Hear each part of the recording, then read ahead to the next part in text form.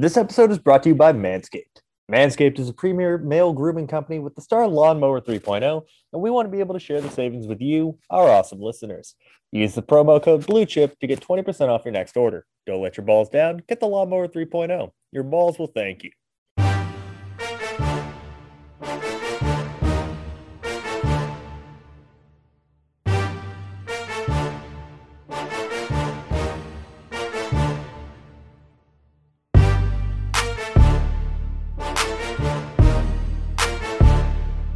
What's up, guys? Welcome back to the Big Shots NFL Draft Podcast. I'm your host, Mike and Devin. I am joined, as always, by my colleague over at Blue Chip Scouting, the best co-host in the business, Devin fucking Jackson. Devin, how are you today, man? What's up, man? Excited today. Finally can close the book on 2022. So you say that. So I know we said we were going to have this out on Monday. We were going to record, have a Monday podcast. That didn't work out. Devin got busy on Monday. So we're recording this on Tuesday. Draft is in 2 days. It's Wednesday as you're listening to this, but don't be afraid, guys. You will hear from us one more time before the draft as well. We are not going to be doing a Friday podcast. We are instead going to be doing a Wednesday afternoon / Thursday morning, depending on timing, predictive mock draft that you will be able to hear. We'll go 1 through 32 in one go. There will be trades. It will be fun, but we do have to finish off the battle of the big boards, for lack of a better term. I'm sorry, TDN. I will send a royalty check your way for using it. But Devin and I are going to go through the defensive side of our big board and positional rankings. Devin, are you excited? Are you nervous? Do you think I have the better big board? We released them on the same day. I don't know, man. I don't know. This is my first time finally putting together and finally. I know. Look at you. No more log form articles. You've joined the dark side of mock drafts and big boards. Oh, I don't know about mock drafts yet. I'm still holding out on that one, but big boards, yeah. You are the only. You're gonna end up being like Mike Mayock and Daniel Jeremiah, where you do the one mock draft at the end, and that's it for you. Mike Mayock had the cushiest job because he just uploaded his top fives every now and then he had the one big board, the one mock draft the night before the draft, and that was it. I see you doing that. I'm proud of you. Yeah, I mean, it's I feel like I talk about these guys enough. You might as well put together, a big board. I mean, you're in year 3 of doing this, so it's about time. Well, I mean, I had an excuse last year. Last year, I got undercut, but you got NDA'd. Yeah, so non-competed.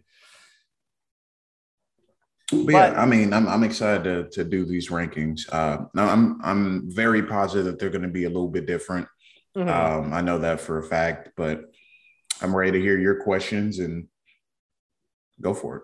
Okay, now I have a question for you. So I always do mine defensive line first, then edge. Do you do it the same way? Because I want to make sure we're going to this. Okay, so let's go defensive line first. So who's your D-line 5? All right. So defensive lineman number 5 for me. By that I mean a guy that's like a 5 tech or inside. Right. Number 5 for me is Phidarian Mathis from Alabama. I would just, for me, he's been someone that's kind of stood out to me really since watching him like early in the process. He was like one of the first 10 or 15 guys that I actually graded and scouted. And that report can be found on Blue Chip Scouting, by the way. But with him, I just like his versatility. As a 1 tech, as a 3 tech. I think he's going to be better suited playing like in an odd front. But I like what he can bring to the table. He's a gap penetrator, someone that has a little bit more quickness than you would think for a guy his size. Uses hands fairly well and just is disruptive. So for me, that's why he ended up as number 5. Phidarian Mathis is also IDL 5 for me. For everything you just said, again, I love his ability to penetrate the gap. Also, his evolution from a run stuffer that had like 1 career sack coming into this year to getting, was it 7 or was it 9? Yeah, it was something crazy. Yeah. he had just a crazy year in terms of getting to the passer. Again, showing that as he grew at Alabama, his responsibility grew and he stopped just being a gap stuffer, developed into a pretty good pass rusher. I wouldn't be surprised if he's used kind of like Jerron Reed at the next level, that guy that maybe, you can rely on as a gap penetrator and a run stopper at first, but then can develop into getting like 6 sacks. We've seen Jerron Reed have a couple of 6-sack seasons. I think he had an 11-sack season one year. I think Phidarian Mathis is kind of on that same trajectory, if you will. For sure. Number 4 for me is DeMarvin Leal from Texas A&M. I understand I understand he had,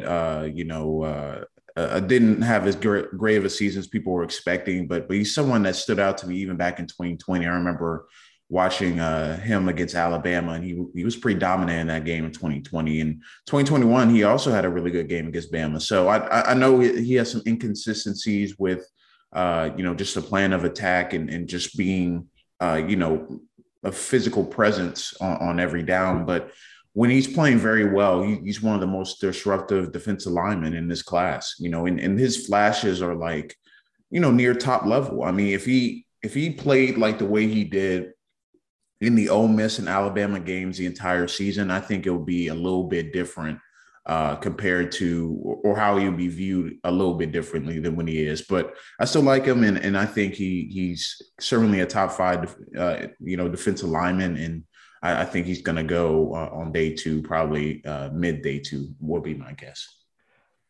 Yeah, well, I'll talk more about DeMarvin Leal in a second. My number 4 is Travis Jones. I like Travis Jones. I actually would sign off on taking him in the first round ahead of one of the players I have in front of him, which I know doesn't make a lot of sense. But I do like Travis Jones. I think he's more of your traditional nose.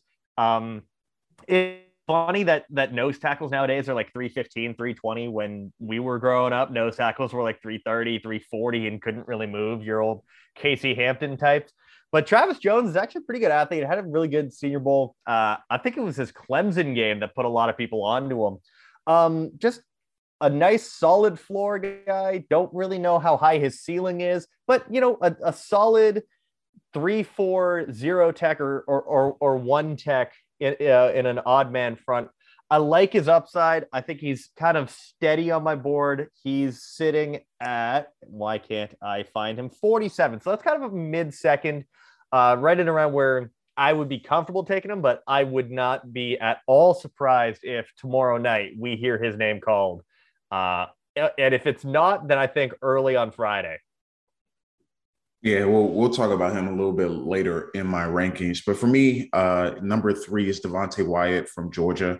I really like my top 3. Like, I think they're all really, really good, and they're going to find, way to get on the NFL roster and be immediate contributors. But for me, it's just, a few things that differentiate the 3. But for me, Wyatt is rock solid. Obviously, we know what he brings to the table. One of the best interior defensive linemen. Very disruptive up front.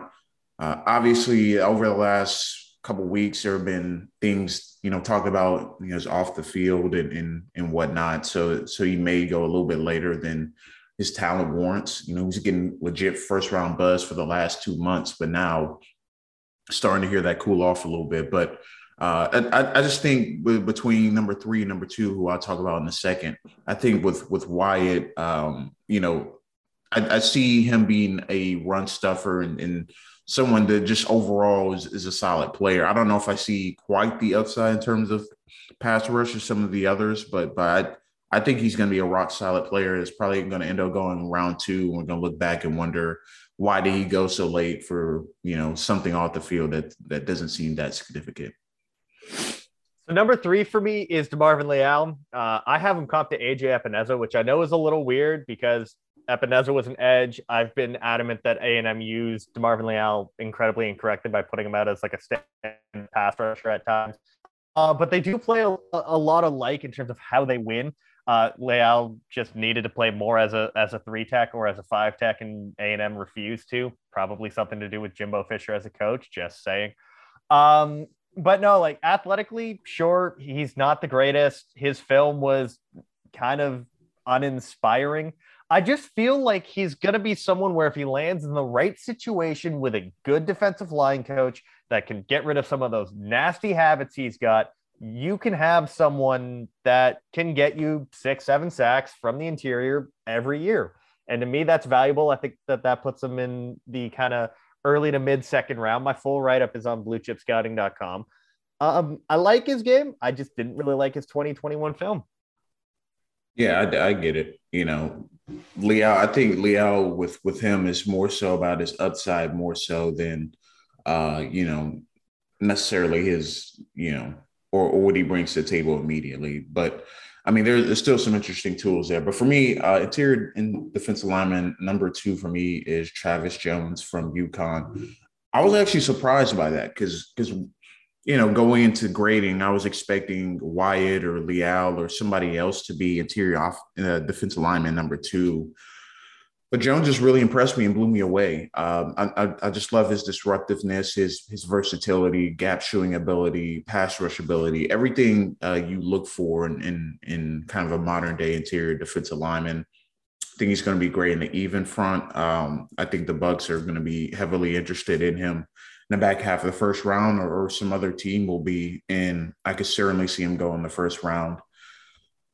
Has a great floor. Someone that's going to be productive at the NFL level. We'll see what his ceiling is, but I really like what he brings to the table right now as an NFL player. So he's interior defensive lineman number 2 for me. Number 2 for me is Devontae Wyatt. Yes, there have been some detractors as of late. The fact that this was his breakout year, it came at 24 years old, or he's turning 24. I don't exactly remember which one it is. And obviously there have been some off-field reports, but again, really high floor, can step in right away and be a starter.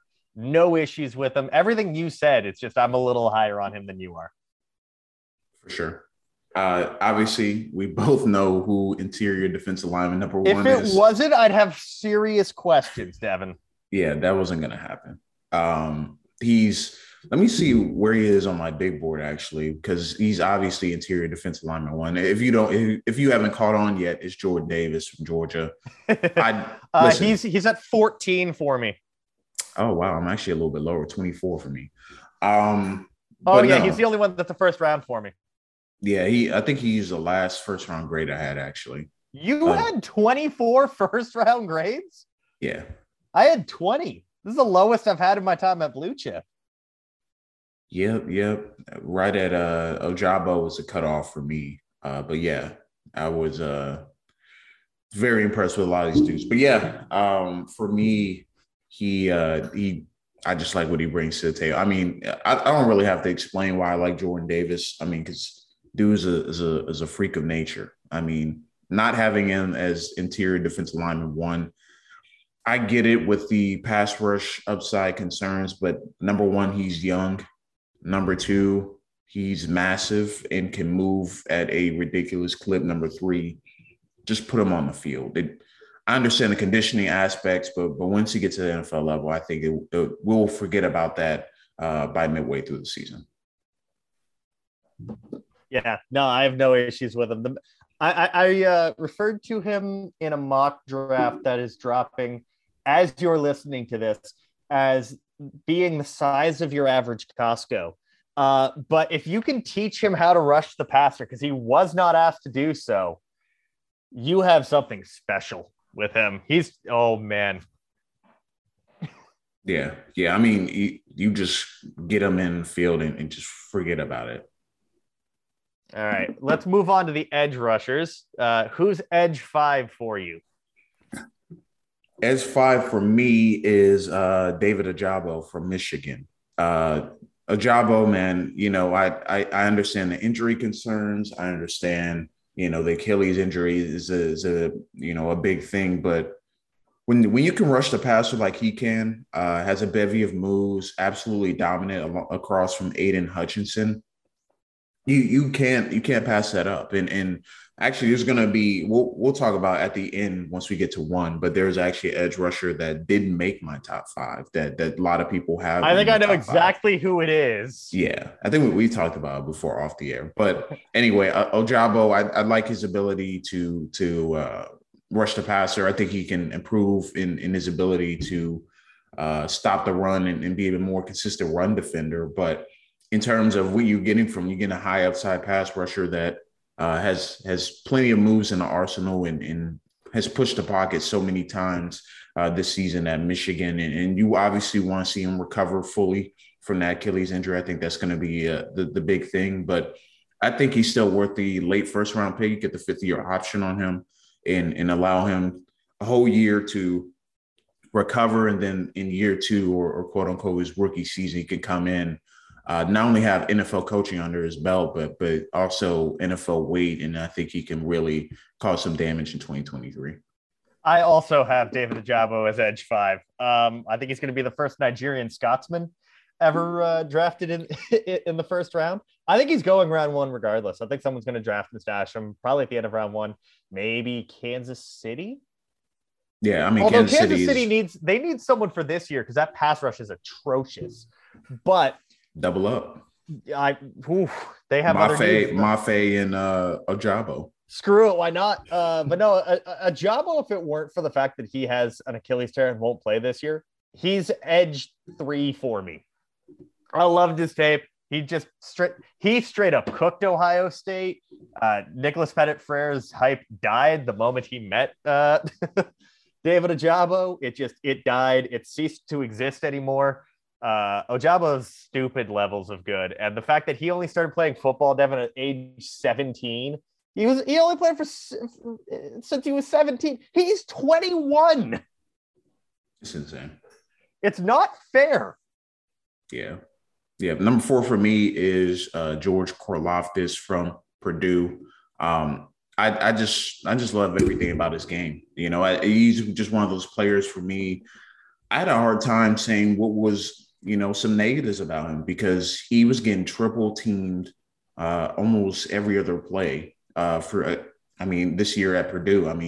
I don't understand why the hype has died around him. He's a no nonsense pass rusher. I get that the bend isn't quite what you want in kind of a flexibility aspect, but he tested well. He dominated at his time at Purdue. As a freshman, he had one of the better freshman seasons we've seen from an edge rusher in the Big Ten in quite some time. So he's been someone that's been on the radar since as a freshman, and every single season he's been able to play, even in his limited time in 2020, he was still a force to be reckoned with. So Karlaftis for me just makes sense in the top 5. I just think you're getting someone that could come in immediately. And I see someone like the Cardinals wanting a player like that could come in and immediately, play alongside J.J. Watt and really cause some damage on that defensive line. I also have George Karlaftis at edge 4. You and I have been on Karlaftis since he was a freshman, man.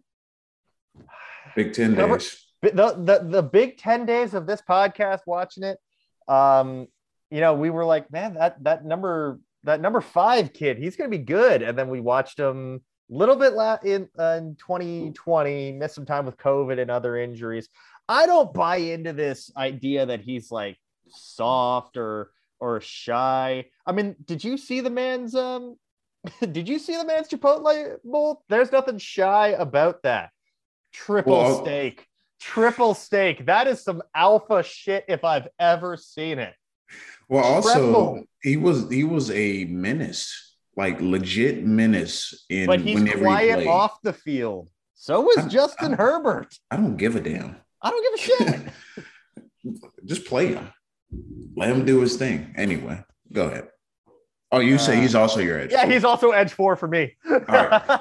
Edge 3 for me is Trayvon Walker from Georgia. He's another one of those players like in this class that there's split opinions on. And I feel like whenever I'm always down the middle. Like it was the same with Desmond Ridder too. But Trayvon Walker, for me, what stands out to me is like he is an elite run defender. Like he's going to make a living early in the NFL on his run stopping ability. And I think pass rushers. So I understand people look at the analytics, they look at just the tape in general of his rush win rate, and it was one of the lowest among the top players in the class. But I mean, his trump card is stopping the run and just his freakish athleticism. I understand, players that don't necessarily have a pass rush plan, don't really have any moves or any development yet. They're always the toughest one to evaluate. Like Jason Owe was a perfect example last year, but he's not even the same caliber of run stopping as Trayvon Walker. So for me, Walker is number 3. I just like what he brings to the table, man. It was tough to keep him outside the top 5. And, when the grading was all said and done, he graded pretty highly. So I had Trayvon Walker as number 3 here. Edge 3 for me is Jermaine Johnson.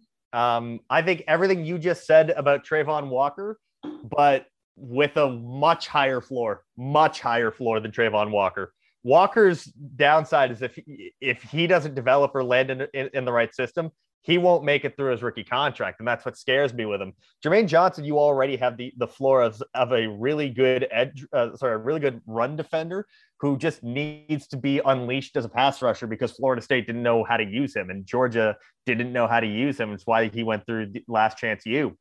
No, I thought Trayvon Walker was going to be the guy that didn't make your top 5 because Walker, spoiler alert, didn't make mine.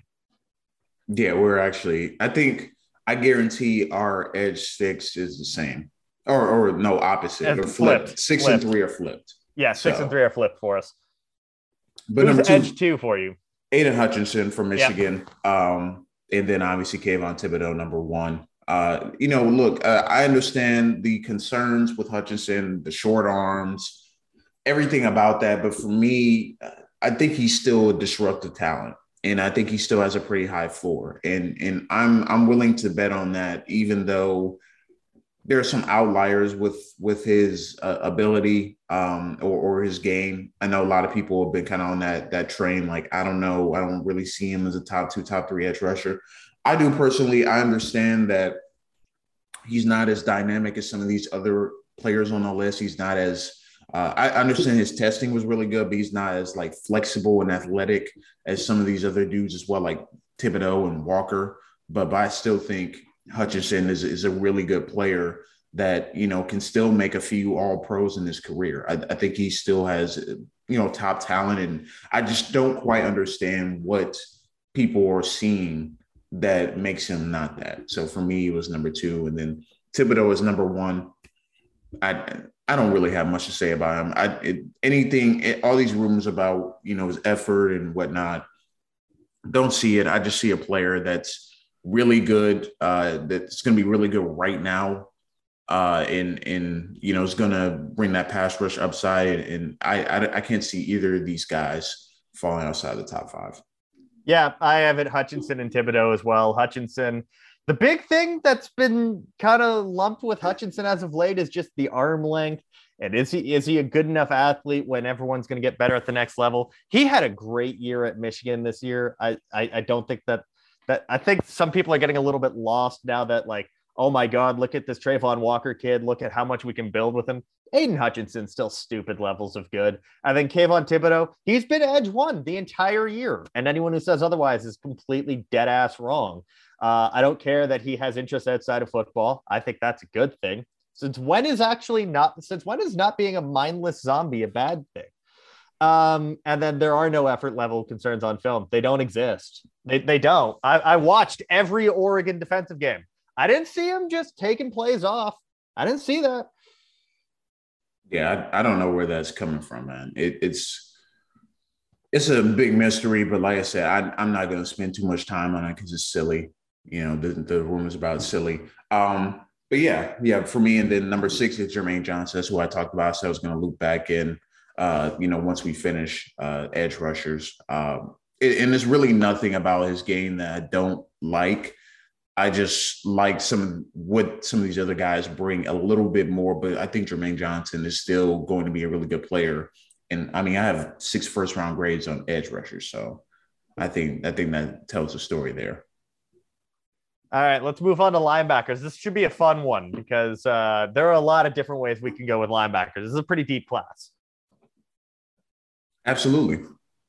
I'll go ahead and start by saying Troy Anderson did not make my top 5 linebackers. He's at number 6, so just want to get that one out the way. But number 5 for me is Quay Walker. I know he did not make mine either. He's at 8 for me. For sure. But number 5 for me is Quay Walker. I actually didn't watch as many linebackers as I would have liked. I only watched 11 total. But I'll probably try to get some more in my big board next year. But 5 is Quay Walker for me. Really, really rock solid run defender. Flies to the football. We're really good athlete. Someone that was, for whatever reason, getting first round buzz for like a week. But I never saw that with him. But I think he's a really good day 2 pick, and I like what he brings to the table. I think he's the second best. Sorry, I made a face, and I don't want you to think that face was at you. Yeah, but yeah, I think he's the second best Georgia linebacker, obviously behind Nakobe Dean, but I really like his game. Linebacker 5 for me is Chad Muma out of Wyoming. I know this is a lazy school-to-school comp. I think he's a much better version of Logan Wilson, and Logan Wilson's been pretty decent at the NFL level.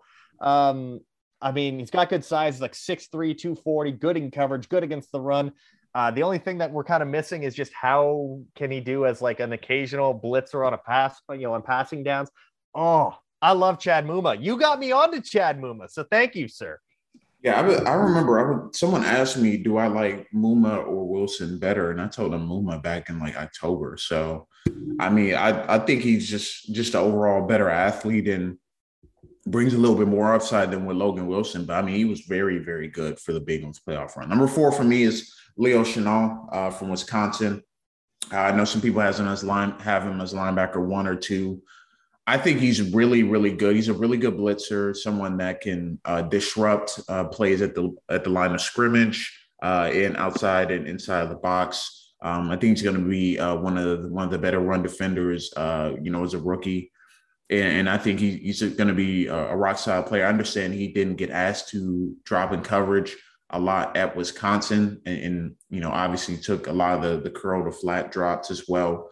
I think he manned up against some tight ends a few times, but overall, I didn't think his coverage ability was as high as some of the other guys ahead of him, which is why he ended up at 4 for me. But I do think he's a really rock solid player, and I gave him a second round grade, so I like him.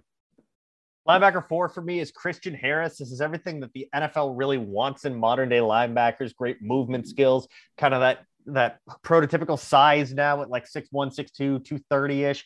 Safety movements because he's a converted safety. The one thing you need to hone in on with Christian Harris is he is susceptible to double moves and play actions. His eyes really need work. He more lets it play the full game unfold in front of him instead of using a lot of anticipation. Get him in a good linebacker room. You might be able to have someone that's kind of a borderline Pro Bowl level player. Yeah, for sure. Harris was someone I didn't actually get to evaluate. Maybe I'll get to him right after the draft or whatnot. But I've seen him in passing. I watched him and thought he was a solid player. So he probably would fit somewhere on day 2 for me as a day 2 grade. But number 3 for me, it is Chad Muma from Wyoming. You just talked about everything that I liked about him, and I mean, he pretty much hit the nail on the head. But I think for him, I like the coverage upside he brings. I think he can be a really good coverage linebacker, cover 2, cover 3. Taking away some of the crossing routes, and he just moves so well sideline to sideline. It's very impressive. Once his eyes get a little bit better and more disciplined, but overall, I think he's going to be a really good middle linebacker at the NFL level. Linebacker 3 for me, Devin, get ready for some propaganda. This has been a brand guy supreme since July. I think you already know who it is. Terrell Bernard from Baylor. I don't care. I don't care that I'm the only one that's got him in the top 5. I think probably on the planet. I know what I saw. We're talking about a guy with good movement skills, 6'1", 235. Sideline to sideline. I nicknamed him Verizon Wireless because he has more range than your cell phone provider. And then when he's not covering sideline to sideline or stopping the run and being the best run defender on Baylor's defense, he also just happened to have 8.5 sacks this year. He's your do-it-all linebacker. Yeah. Literally do it all. This is what people thought Patrick Queen was going to be. I think he's going to be better than Patrick Queen. This could be Roquan Smith. I fucking said it. There you go. But no, I get it.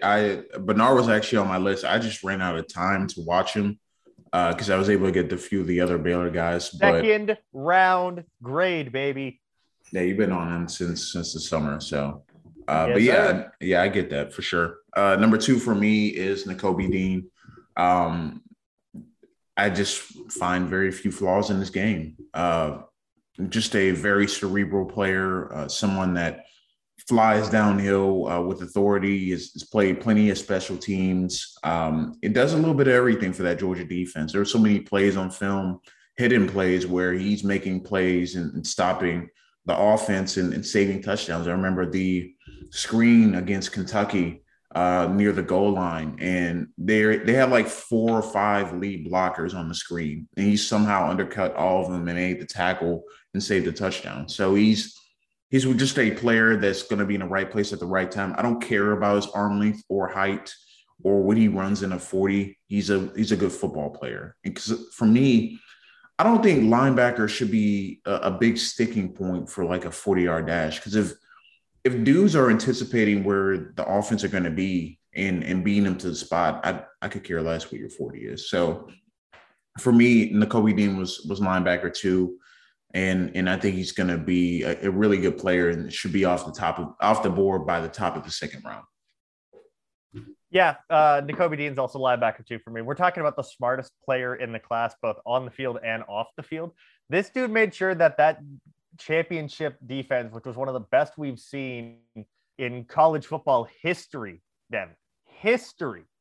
made sure that all of those guys, where there are 11 future NFL players just on that defense, just this year, who knows how many guys, in the backups that are going to be, future NFLers. He made sure they were all aligned. This is a guy that I remember during the Clemson game, commentators are like, oh yeah, like Nakobe Dean doesn't really study all that much film because he doesn't need to, because this is light work for him because he's a mechanical engineering student. The dude's a bloody genius. He's he's a football and real world savant. And he's also really damn good. I have him as one of my first second round grades. He is 22nd overall. Yeah, he's 31 for me, but he has a high second round grade for me. So I see it all with him. But number 1 for me, top 15 player on the board. Best linebacker in this class, in my opinion, is Devin Lloyd from Utah. I haven't seen any film that blew me away. Really, I think defensive film in general that blew me away like his did. Like he was just like every play that had to be made, he made it. I mean, plays in coverage, plays blitzing, plays pass rushing, plays stopping the run, sideline to sideline. I mean, he does it all, or he did it all for Utah's defense. I understand his age is a concern. He's like 23. Whatever. I think you play him as a off-ball linebacker, let him thrive. I could see him in an Anthony Barr type of role. I don't know if that's my comp for him, but I see that type of play style with him, and I think he can be a really high ceiling player that can make several Pro Bowls and All Pro lists. Yeah, linebacker 1 for me, Devin Lloyd. He's been there since October. Best in coverage. Best against the run, I think. hit you so hard he'll change your eye color. What else do you want? Like this is the perfect linebacker for the modern age. Absolutely. You like that one, eh? It was good. It was good. All right, let's move on to corners. I think our top fives are going to be eerily similar. So who's corner 5 for you? 5 is Trent McDuffie from Washington. I like dudes with short arms apparently, but his cover skills are great. And I there's nothing there are very few flaws I saw in this game. One of the best zone cover corners that there's probably in this class, and someone that can also handle man responsibilities. I think Buffalo will be in play for him. At 25, say if Andrew Booth Jr. is somehow off the board, and I think he would be a great fit for that defense. Corner 5 for me is Kaiir Elam. Family bloodlines. He's got his uncle. I want to say his uncle or his cousin was Matt Elam. I think it was his uncle. It was his uncle. His dad played in the NFL. Has good size profile. I think he's like 6'1", a little around 200 pounds. Going to meet a lot of those size thresholds to play on the outside. I just wish that Florida coached the defensive backs better. Otherwise, we'd be talking about him much more highly than we are. I feel bad that I have him as like a second round player, but I think that he's really good. I want him to go in round 1 on Thursday. Absolutely. He's not my number 4 corner. He was like just absolutely dominant against Alabama and Jameson Williams. Like he made him look average. And I've told a few people that as well. Like he made him look silly just with his physicality and just pushing Williams out of bounds and just pushing him off the spot. Him and Martin Emerson were the 2 players on film that I saw gave him the most trouble. So Kaiir Elam for me, I think he feels like a New England Patriot. Sadly, it just feels like he's going to be a selection, doesn't it? Yeah, he just feels like he has to. He's destined to go there. Also, just someone that can be a shutdown corner. I just wish he was healthy the entire season because maybe he'd be in the top 3 discussion. Who's corner 4 for you? That was corner 4 for me. Oh, Kaiir Elam is corner 4? Yeah. Okay. Corner 4 for me is Trent McDuffie. I really like his film. And like you said, short arm dudes. We're talking about a dude 3rd percentile in arm length, which is suboptimal. It does get worse, though. Roger McCreary is in the 0th percentile. No one at the corner position has ever had arms as short as Roger McCreary, who is cornerback 6 for me. But I do think Trent McDuffie can be an elite slot corner at the next level. I actually, in my mock that drops today, what I would do, I have him going to the Chargers because the board didn't fall well for them. And I just figured a corner trio of J.C. Jackson, Trent McDuffie, and Asante Samuel is really damn good. And the Chargers are in that point where they can just collect good players. Yeah, they certainly can. I would not be mad at it at all. So, him in that secondary, good Lord. DB3 for me is Andrew Booth Jr. For me, I like him. I like what he brings to the table. I think he's a really good player. I think there is a bit of a drop after 1 and 2 for me, in my opinion, to 3. I like Booth. I think he's a really good player. I think his man coverage skills are still a little bit untapped, and zone coverage is his best area right now. But I worry about his eye discipline, and he just feels like when you were watching him play, like he's always like wanting to make a play. Like sometimes he gets himself out of position. So I understand his ball hawk nature. He makes some incredible plays. I do think he needs to just be a more consistent defensive back and pick his spots to take chances, because I saw him take way too many chances. But luckily, he played in that Clemson defense where that back end can cover up a lot of their deficiencies. But I think he's going to have to be a more disciplined player at the NFL level. But I like his skill set, and he certainly has the tools to be one of the better defensive backs in a few years in the NFL. Yeah, Andrew Booth Jr. is cornerback 3 for me. I have no idea why the NFL seems to hate Andrew Booth. Seriously, I don't know why he's not getting like the same coverage that people are giving Trent McDuffie, and that's no slight on McDuffie. Booth was like player 3 for me for most of the year. And then like when I finally did his final eval, like sure, I cooled on him a little bit, because I watched, the 2 that are ahead of him again, but he's still clearly a first rounder. Is it the lack of snaps? I don't know. I genuinely don't know. Size, ball skills, production, tackling ability, has it all. What am I missing here? The NFL is notoriously low on good players, so we know that for a fact. Top 2 for me are 2 top 5 players on my board, actually. But number 2 for me is Sauce Gardner. Me and you have both been on this guy since 2020, and after his freshman season where he was absolutely dominant. ECU game was the game that I found out who Ahmad Gardner was when he had that pick 6 to end the game. So we're talking freshman year, Sauce Gardner? Yes, sir. Yes, sir. Yep. And it's cool to see him be who he was. I mean, we both said he's going to be a future first rounder, and here we are. He's going to be a top 5 pick in a couple of days. So it's pretty cool to see that. Oh, just you wait. Just you wait. You pulling out the receipts? I'm pulling out receipts, man. I'm pulling out receipts. All right. Anything more you want to say on Sauce Gardner? I don't think I love the guy. Top 5 player on my board.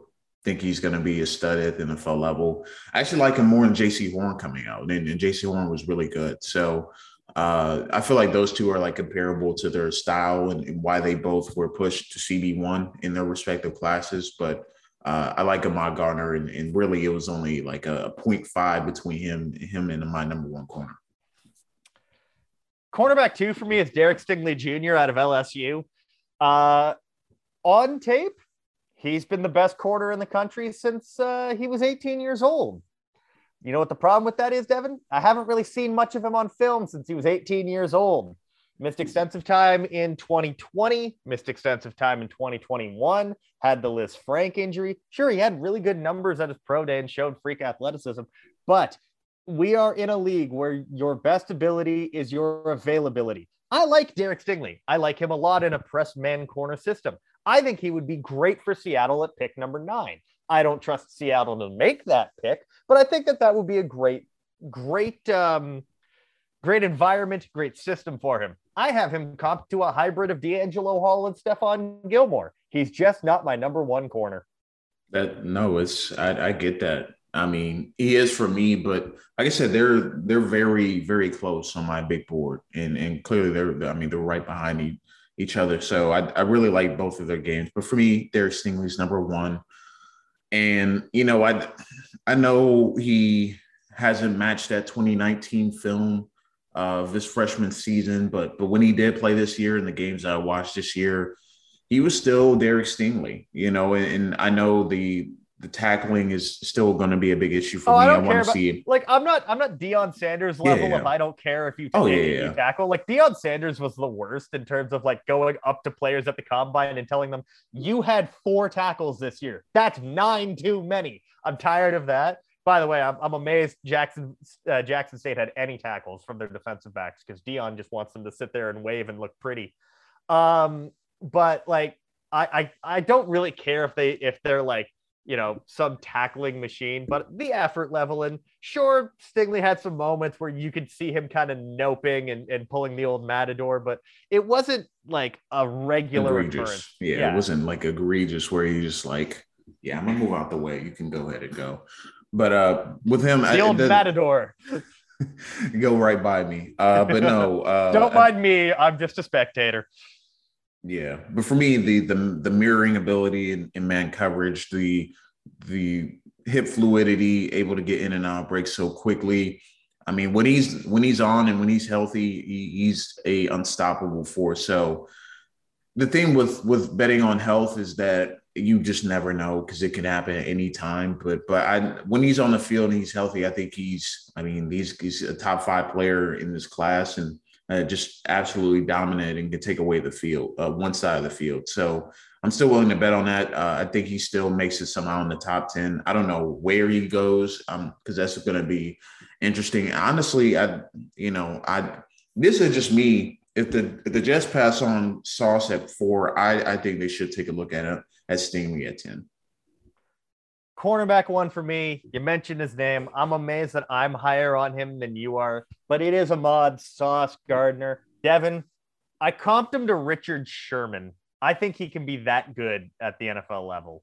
Outside corner in his own coverage scheme, didn't allow a single touchdown during his time at Cincinnati, locked down an entire side of the field, was so good that teams then had to test Kobe Bryant, and Kobe Bryant ended up winning the Thorpe Award this year. Do you know how hard that is to make your number 2 win the best defensive back in the nation because you are that damn good? That's unreal. Teams were absolutely petrified of throwing it to Sauce Gardner. So they just threw it to Kobe Bryant. And Kobe Bryant went, nope, that ball's mine, over and over and over again. Yeah. Yeah, no way. It's crazy, man. I mean, it was hard to not rank him as number 1. I am shocked that didn't happen, to be honest. I'll let you in on a secret. You know what's funny? Remember when everyone was right after the draft last year? Remember when everyone was like, "Yeah, Derek Stingley is going to be a top 5 pick. He might be the best player in college football." I thought about writing a article about why Ahmad Gardner should be considered as DB1 heading into next year, but I never did it. I am disappointed, Devin. I'm disappointed. Let's move on to safeties and then get on out of here. Who's safety 1 for you? Safety 5. Safety 5. Why am I? He's already ready to skip the entire safety rankings. I mean, someone get me some coffee, please. Number 5 for me is Kirby Joseph from Illinois. For me, I just like everything about his game as a single high safety. I think his tackling needs to be better and more consistent, take better angles from depth. But in terms of coverage ability, I do want to see him kind of speed up things a little bit quicker in terms of his processing. But for me, I think, the range and ball skills, plus what he did down at the Senior Bowl, really encouraged me that he can not only be a single high type of guy, like a Jesse Bates type of player, but I also think he can be someone that can match up on tight ends and be a physical presence in that respect. So from number 5 for me is Kirby Joseph. Number 5 for me, Devin, we're talking about another brand guy supreme for me for the entire season. Jalen Petrie from Baylor. I think he's going to be a good, strong safety, box safety on running downs, put him in the slot. He can kind of do it all. I don't know if he can be a free safety, like a single high type guy, though. That's my one hang up on him. Too long didn't read version. This is what Jacoby Stevens was for LSU. He's a much better version of that. Funny story. I remember tweeting that out, and then Jacoby Stevens liked that tweet, then realized it was actually a backhanded compliment and wasn't about him. And then very quickly, not only unliked that tweet, but then blocked me on Twitter. There we have it. Jalen Petrie's so good, he makes Jacoby Stevens block me. Yeah, he's so good. He's number 4 on my safety rankings. But Petrie's number 4 for me, man. I just love his ability to be all over the field. I think he's going to be a free roaming safety, someone you can kind of disguise your coverages, disguise your blitzes, and be a zone dropper as well from inside the box and from the deep third. So I think he's going to be a really good player at the NFL level, and I would expect to see his name early in the second round. But this is a guy me and you both liked even before the summer. So very interested to see where he ends up. Sorry, I read something really funny. Safety 4 for me is Jaquan Brisker out of Penn State. I think he's in most drafts, he would probably be the top safety in this class. Due to just the dearth of talent, he's a little bit lower. Early second round player, significant growth in 2021 with his ability to read the field. In 2020, he was a bit like a dog chasing cars, was easily manipulated by a quarterback's eyes, but was actually able to read the whole field better, make plays on the football better this year. If you look for a single high ball hawking safety, this could be Jaquan Brisker at the next level. For sure, I'm actually a little bit lower on Brisker. He didn't make my top 5, but I do like him as a player. I think our top 3 are going to be the same, though. Oh, absolutely. Because number 3 for me is Daxton Hill from Michigan. Honestly, he can play safety. He could play probably corner, probably play nickel, just wherever you want to put him. I would love Kansas City to select him and just figure out later where you're going to play him, because they just need secondary dudes in there. But Daxton Hill has been a player since early in the season that caught my eye. I think against Nebraska, he had one of his best games where he just made a fantastic interception, had a pass breakup down the field. I think he forced a fumble. I mean, he was just a terror. But similar to Petrie, Daxton Hill played all over the field, was used in a variety of ways. And I think you're going to have to do the same with him at the NFL level. Let him play kind of that matchup player on tight ends on third downs, be that guy that can cover the deep halves and just come up and run, come up against the run and make stops. So Daxton Hill is number 3 for me. Daxton Hill is number 3 for me as well. I think, again, like you said, safety plays at nickel. I think he's the best nickel defender in the class. I think without a doubt. Like, even though I have Trent McDuffie higher, I think that Daxton Hill is going to be absolutely a team's best nickel defender. I have him comped to Devin McCourty. Nice. I like that comp, actually. Number 2, top 11 player on the board. Lewis Cine from Georgia. Oh, okay. How did you get to top 11? He's number 11. Whoa. Okay. Yeah, I really like him a lot. Yeah. I can tell. Yeah. Lewis Cine is number 11 on my board, number 2 in the safety rankings. I think there's no better single high player in this class, and that's including Kyle Hamilton. I think his coverage in the back end is absolutely phenomenal. The Tennessee game for me, along with the Alabama championship game, were 2 of the best games I saw from a safety prospect in this class. He did it all. I mean, he ran the alley and absolutely blasted Brian Robinson in the championship game. And similar to the play we've seen from Kyle Hamilton, he also did a play from like the opposite hash to the far sideline and was able to break up a pass. So for me, Lewis Cine is just the total package. I think he's going to go in the first round in this year's class. He's really started getting buzzed over the last 2 or 3 weeks, but Lewis Cine is tremendous, and I really like his ability to be a playmaker on the back end. Lewis Cine is also my safety too. He just missed out on a first round grade for me. I think he's phenomenal. Every time I had to watch someone go up against the Georgia defense, I just came away more and more and more impressed. And that's how he ends up climbing the board the way he did. I think going into like the championship weekend, he was like early 3rd. And then, you have to watch Channing Tindall. And then you go, oh, who's 16? 16's really good. He's always making plays. And then you go ahead and you watch it again for Quay Walker and Trayvon Walker, and you do the final report on Darian Kendrick.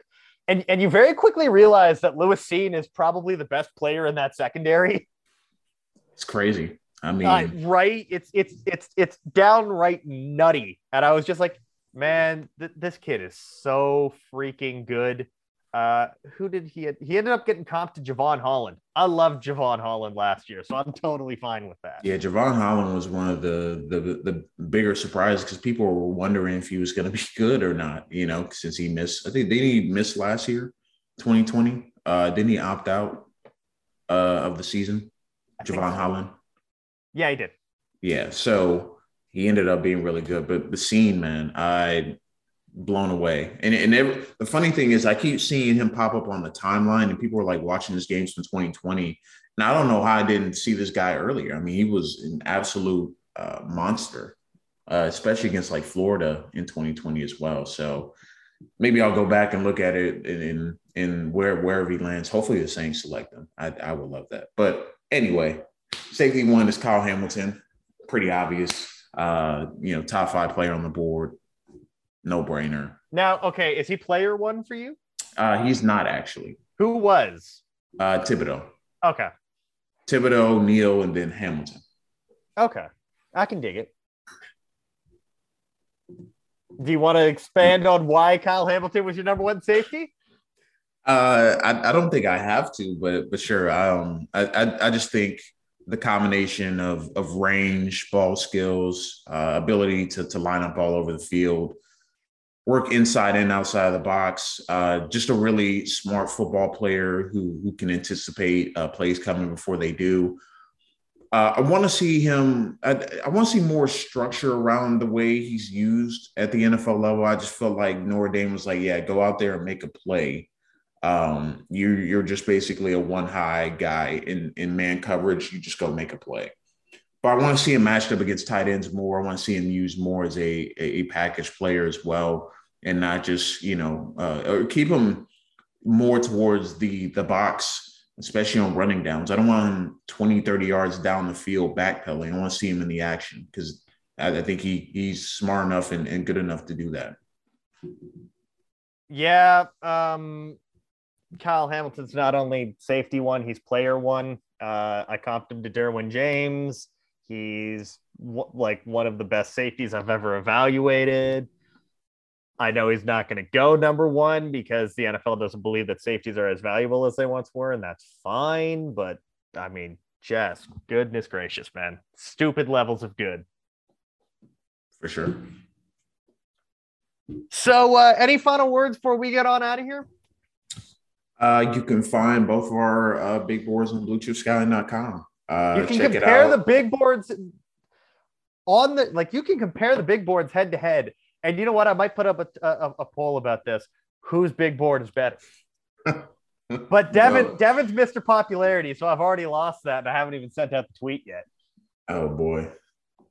Nah. But look, I mean, it's fun. It's fun. It's a fun exercise to go through and release it. And, and I said at the beginning show is the end of 2022 for me, but obviously we still have some more things on the horizon before draft day. So not going to spoil that too much, but in terms of watching prospects, I've been done for a couple of weeks, and I did write down a few names that I want to go back and visit after the draft, especially if they get drafted. But we'll see what happens, and looking forward to the draft and when you're listening to this tomorrow. So very excited for that, and finally get to watch the draft live and participate in the activities. It's been 2 years since the pandemic when Mike freaked out about Jalen Reagor going in the first round. So I know we're going to be, you know what I just realized? We're not going to be live at the same time. Devin is doing Blue Chip Scouting's day one coverage. I am actually going to be unavailable for the first hour of the draft. I will definitely be tuned in to Blue Chip Scouting's YouTube channel to watch Dante Collinelli, Tyler Browning, Devin Jackson, Nick Price, and Andrew Harbaugh covering the draft. And then on day two, Devin and I swap out because Devin has work and I'm available that day. So unfortunately, you won't get to see the two of us together in all of our glory, but maybe we'll do something for Saturday during the day where it's just Devin and I shooting the shit live. I don't know. Maybe. Might as well. I mean, day 3 is my favorite day. There's not a day in this draft process that's more exciting than day 3, because that means every single guy that I've been hyping up since September, August are getting selected. And when everyone's like, who the hell this guy is, I'm like, I know that guy. So I'm very excited for day 3 because it's probably the most day 3 players I've watched in any draft class. So it's very excited to talk about these dudes. I got a question for you, Devin. What's up? Over under pick 85 for the first player that not only just didn't make your big board, because I know that you didn't watch as many players, but over under pick 85 for the first player that makes us go, who? Under. You think it's going to be sooner? Yes, absolutely. Okay, so I watched 224 players. There were 35 on my list that I didn't end up getting to. So I would have been around 250, 260. I am convinced that by one of the first 10 picks on day 3, guaranteed, we will have the first player where no one on the panel would know who they are. Oh yeah, for sure. Because there's a way. The thing with day 3, I think, what makes it funny is that some dude from LSU, Auburn, Alabama, someone in the SEC, some fifth round or fifth depth chart defensive lineman is going to get selected in the 5th round. You're like, I didn't even watch this dude.